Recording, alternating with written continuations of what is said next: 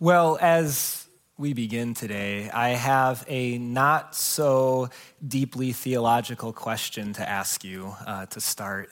How many of you grew up playing with Legos at one time or another? Any Lego users? It looks like almost all of us. There's not too many kids in America who didn't play with Legos at one time or another. And one of the things I'm finding out is there's a lot of adults that still play with Legos. And that's totally cool. Whatever you want to do on your time. This is a no judgment zone when it comes to love of Legos. But when you are 1 or 2 years old and you get one of those kits from mom or dad or grandma or grandpa that are all about Legos, as you see an example here, the sets are pretty simple. In fact, you probably don't need a picture, and I don't think they probably come with too many instructions. It's pretty obvious how all the blocks go together when you're 1 or 2 years old. But as you get older, as you get into your teenage years and into your adult years, and they have Lego kits put together just for you, the pieces get a lot smaller, and the kits, they get a lot more complicated. Here is a picture of some of the more popular ones. You've got the Roman Colosseum. I don't know what this is, just kidding. It's Millennium Falcon. Here we got the castle in Harry Potter, Hogwarts Castle. And they get infinitely more complicated, and there's this need to have directions. In fact, think about this for a moment. What if I just took, because each of these have in it a bag filled with all of these pieces.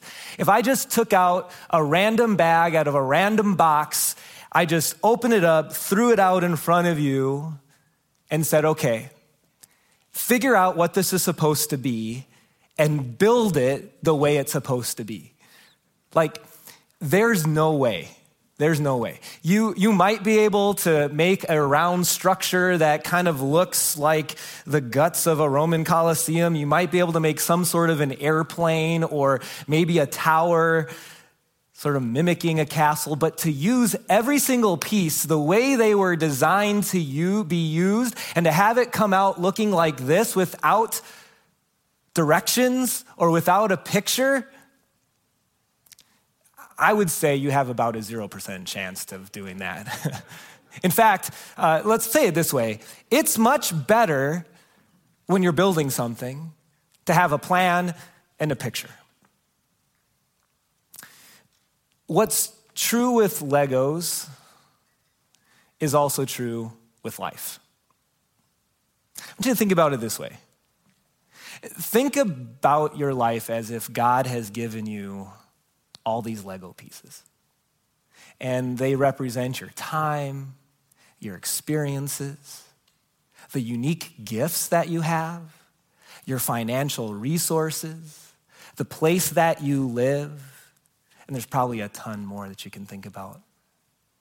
And as you think about all of those pieces that God has given to you, the question that we think about is, how do we put those together? And well, what am I building with my life? In fact, this can be a very stressful question, can it?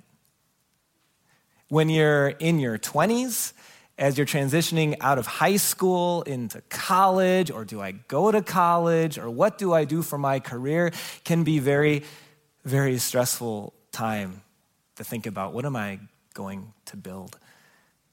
Now, if you're 40 or 50 or 30, there's a chance that some of you still struggle with that question here and there. Adults can struggle with that question too. I think we all do at one time or another.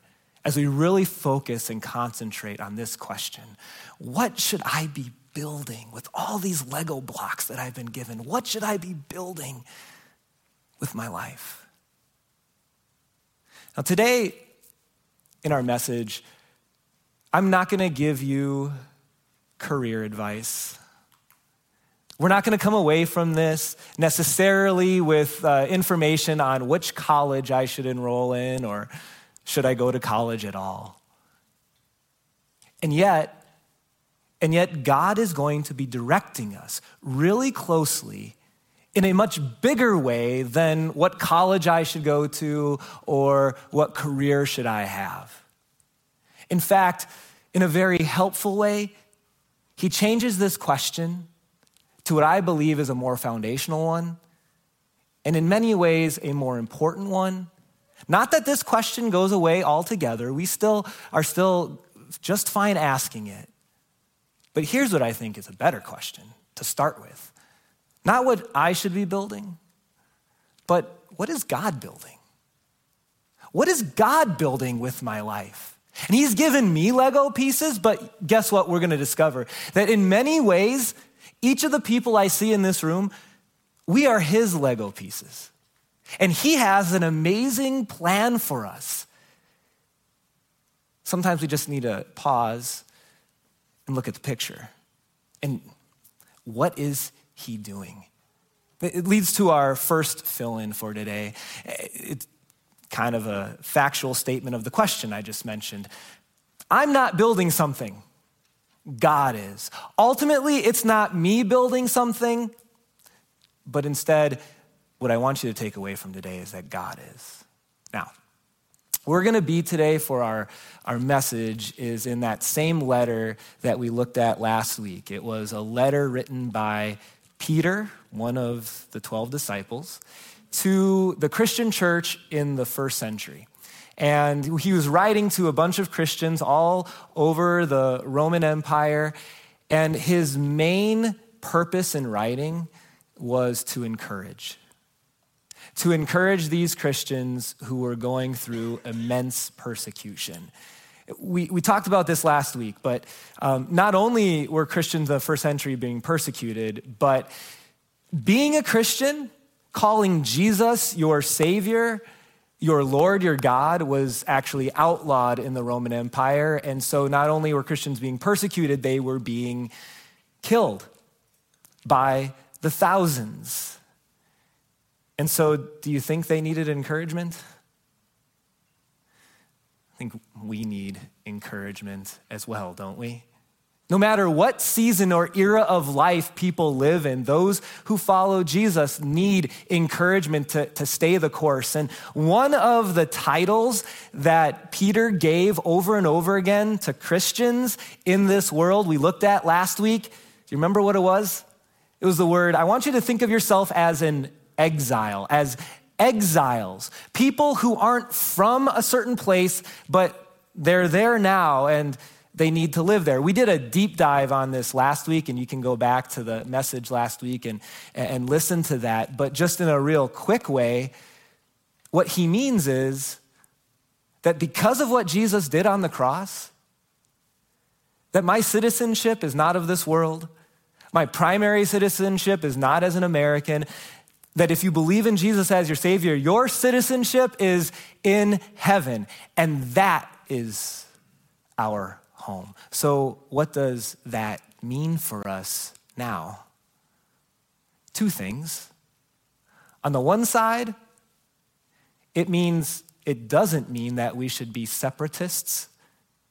It doesn't mean that as Christians we should just sort of, not engage with the outside world and to sort of set up our own little fiefdom or commune. That's not what we should be doing. We should engage with the world and the people around us. But on the flip side, we're going to look different. That Christians in this world as exiles, we should look different. In fact, I would say that if the people you know at work or school or in your neighborhood, if they have no idea and cannot tell that you follow Jesus, there's probably something not right about that.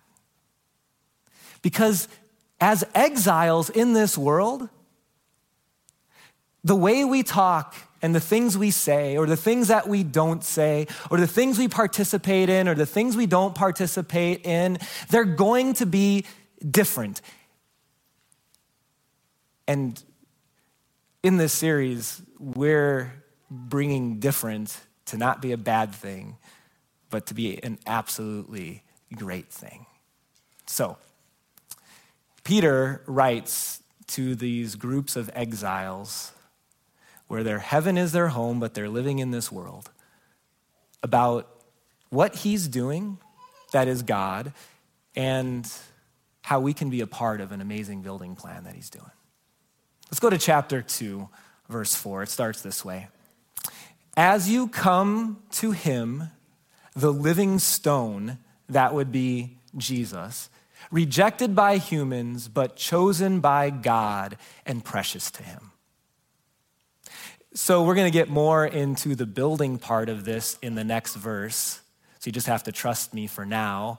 But the living stone aspect, in context, he's talking about Jesus being a foundation, the foundation of our lives and the foundation of this thing, this building plan that we're going to be all about here on earth. And then he continues, says, rejected by humans. Oh, go back to the next slide, my bad.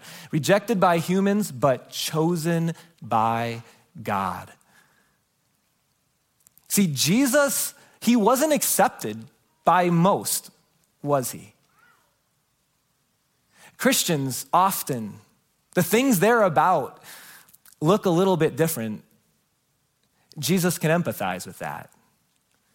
You see, the world has certain ideas of what greatness looks like. The world has certain ideas of what a great life-building plan looks like. If you're great, here's what power looks like. If you're great, here's what success looks like. If you're great, here's what accomplishments in your portfolio look like. But then you have Jesus. And I think one of the best ways to describe how he was different and why it says that he wasn't accepted by humans is to look at what Paul wrote about him.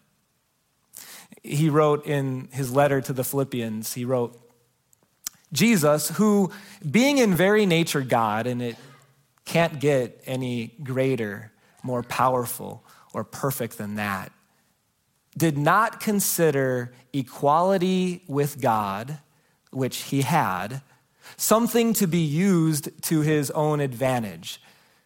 Rather, when he came to earth, when he became a human being, he made himself nothing. He took on the very nature of a servant, being made in human likeness, and then being found in appearance as a man, he humbled himself and became obedient to death, even death on a cross. Jesus turned what greatness looks like totally upside down. And that's because he understood what Peter is trying to get the Christians to understand, that there is a greater picture, there is a bigger picture. Yes, for now, this is all we see. But someday, whenever that day is, we're going to see that this life on this earth is just a little blip on the radar. And so Jesus came in his humility to win something so much greater for us. See, one of the questions that we often ask, and it's an understandable question, when we decide what we want to do with our lives or what we want to do with our careers, is the question, what's in it for me? And I ask that question too. You have to, in a way, think about how this is going to affect me. And yet, when Jesus came to earth, that wasn't the question he asked at all. Because as he took on human flesh, as he suffered on the cross, he wasn't thinking at all, what's in it for me? You know what he was thinking? He was thinking, what's in it for you? Not what I'm going to get out of suffering hell, but instead, what are you going to get? What am I going to receive? And when the world saw the humility of Jesus, the living stone. They didn't get it. It's not how we normally act. It's not the type of building that comes naturally. Let's go back to 1 Peter 2. As you come to him, the living stone, who was rejected by humans but chosen by God and precious to him, here we go. You also, like living stones, are being built into a spiritual house to be a holy priesthood offering spiritual sacrifices accepted to God through Jesus Christ. So we've got the foundation of Christ, the living stone, and what he's saying is, you Christians in the first century, you Christians in the 21st century, now because of Jesus, we're being built together to create something, to make something. It's his church, because as you've heard us say often, the church is not a building. I'm looking at the church. The church is online listening. You are the church, and God has put you together for a reason. What a blessing it is to be able to receive that mutual encouragement, not only of the presence shoulder to shoulder, 6 feet apart, shoulder to shoulder, here at church, but being able to do ministry together, to be in growth groups together. What an amazing blessing it is to come together as a church. And here's what I want you to know, that our next fill-in, that you are an important part of God's building plan. If we don't recognize we're a part of something bigger that's God's building, we decide, you know what? I'm not gonna be a living stone in that structure. If you just start pulling stones out of any building or bricks out of a building at a certain point, or how about this, blocks out of the Jenga tower, what's gonna eventually happen? It's going to topple. It's gonna fall over. We have an amazing opportunity to be a part of something, a building plan that is absolutely amazing.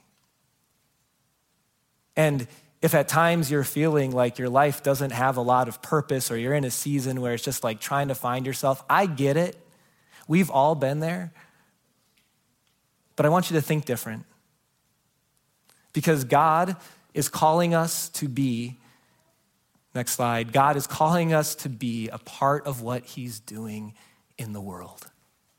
God is calling you to be a part of something that he's doing, and that should bring a great amount of significance to our hearts, a great amount of purpose to our lives, because God could have decided to do his work on earth however he wanted, and yet he chose for us to be a part of it.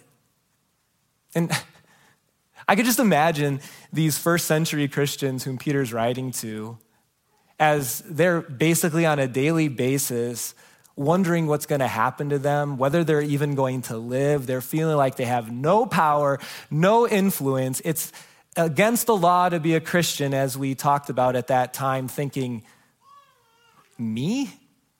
What am I going to do? What can I truly influence? What sort of impact can I have? I'm nothing. And maybe sometimes you feel that way. Do you know that over history, God has often done his greatest work through people who thought they didn't have what it takes? I want to run down some examples for you. So, a couple thousand years before Jesus was born, God needed to find someone to continue the line of the Savior. And he decided to choose a lady named Sarah, who, if you recall, was 89 years old and barren until she wasn't, and had a baby at 90. God used her. And then some years later, God's people are going through a famine in Israel, and they need a place to sort of, survive. And God calls a man named Joseph, who happened to be a prisoner in an Egyptian prison. And in one day, Joseph goes from being a prisoner to the second most powerful person in the entire, well, really world at the time. And God uses Joseph to bring food to Israel. And then hundreds of years later, it's time for the Israelites to leave Egypt. And someone needs to tell Pharaoh that. You know who God chooses? Well, a guy named Moses, who couldn't speak very well, had a problem maybe with stuttering or something like that. God says, no, Moses, you're the guy.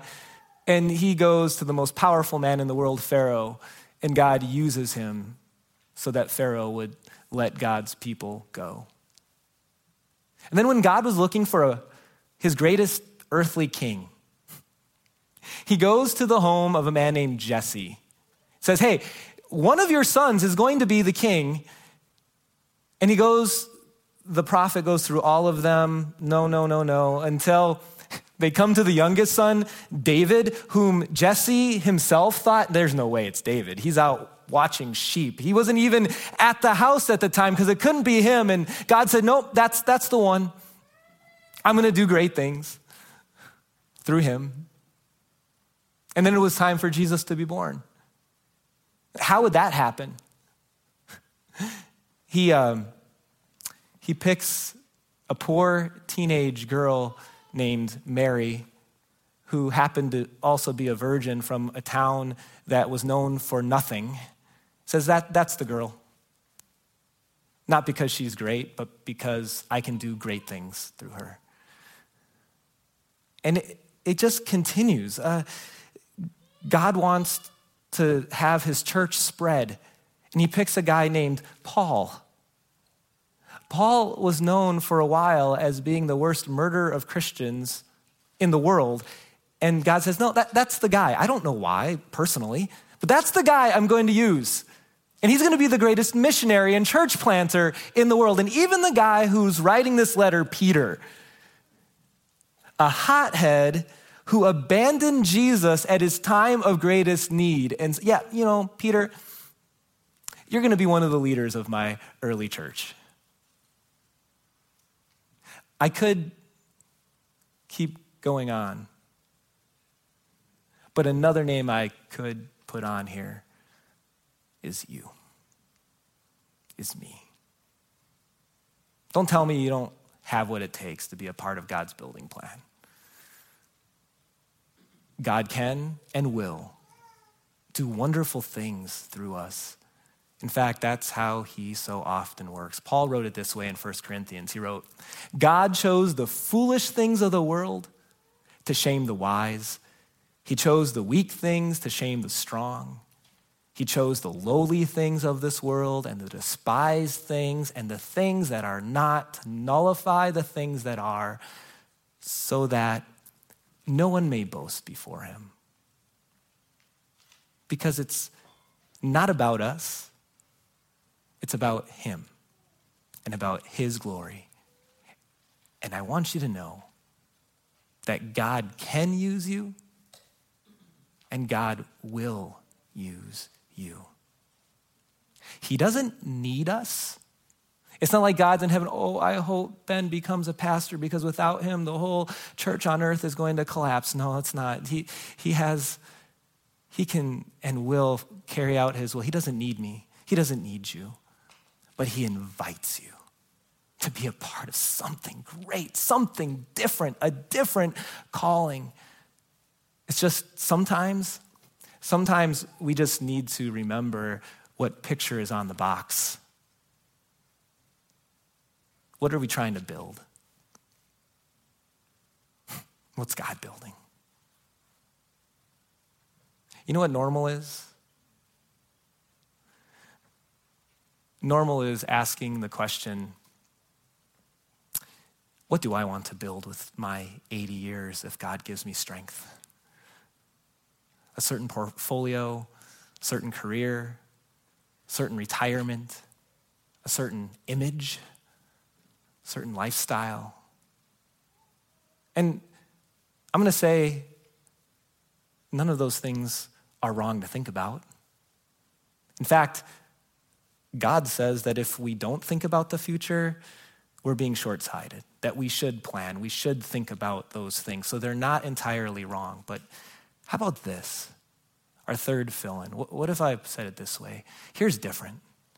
Different is spending less time working on what I want to build and more time working on what God is building. It's not getting rid of your aspirations and your retirement. No, it's not that. It's balance. It's what am I thinking about most? What I want on the box and what I'm trying to build, or instead, is it different? It's like, I'm a living stone built on the living stone. And what is God building? And what could he build? And what does he want to build? And how do I fit into that? And then in verse 9 and 10, Peter gets really specific. But before he gets to the do, he starts with the who. Because what we want to do or what we're motivated to do is a direct result of who we are and how we view ourselves. And so Peter lines up about 4 different descriptions of God's people right in a row to make a point. Verse 9, this is a pretty well-known verse. He says, but you are a chosen people. Do you think the first century Christians were thinking that way? Like, we're chosen? Chosen for what? Persecution? I mean, I don't feel chosen, but through Christ they were. A royal priesthood. Before Jesus, the only way to have access to God was through a priest. Because of Jesus, he's saying, you first century Christians, you and me today, we have direct access to God. We don't need priests anymore because Jesus is our go-between. You are a holy nation. We're united. Every Christian who's ever lived, united by the cross in a very special way, his special possession. God thinks of you as being special. And then there's these 3 little words that come afterwards because Peter wasn't done. It says, you are all these things. And then he continues, that you may. And for many of us, it's like, okay, I'm all these things that I may go to heaven someday. But that's not what Peter wrote. Or maybe we're thinking, I'm all these things. Jesus had made me this. He's died for me so that you may live at peace in your life, knowing that you're good with God because your sins are forgiven. And that is a blessing. That's not what Peter writes. I know what it is. It's that you may go to church on the weekend. That's what I need to do. That's the be all and end all of, my life as a Christian. That's my response. It's part of it. That's not what Peter writes. He's calling you, God is. It's like, I want you to hear a different call. It says, so that you may declare the praises of him who called you out of darkness into his wonderful light. Once you were not a people, but now you are the people of God. Once you had not received mercy, but now you have received mercy. It says, you may go out and declare the praises of God. And if you keep reading in chapter 2, you'll notice that one of the ways that he mentions this and gets really specific is that God's people can be all about love, asking the question, how do I love the people around me, even the people I don't agree with, even the people that I would consider my enemies? What does it look like to love those people? That's a good question to ask. But at the end of the day, this declaring of praise, it's what God has called us to do. And at North Cross, it's really our mission statement. It's printed every week, if you're in person, on the backside of the service folder. And I don't know if you know this, but it was designed not just as the mission statement of this church, but it's designed as your individual mission statement. Individually and together. Number 4, we are here to lead people to Jesus. That's why we're here. That's why we're on the planet. And we can enjoy vacation, and we can work on our houses, and we can put together a retirement plan, and we can have some fun, and we can go to soccer games and lacrosse games and basketball games and football. We can do all that stuff, right? But we are here to lead people to Jesus. And I think this is really clarifying for us right now. And this is why. We live at a time when it can be very easy to be consumed with a whole bunch of different things that are going on in our world and in our country.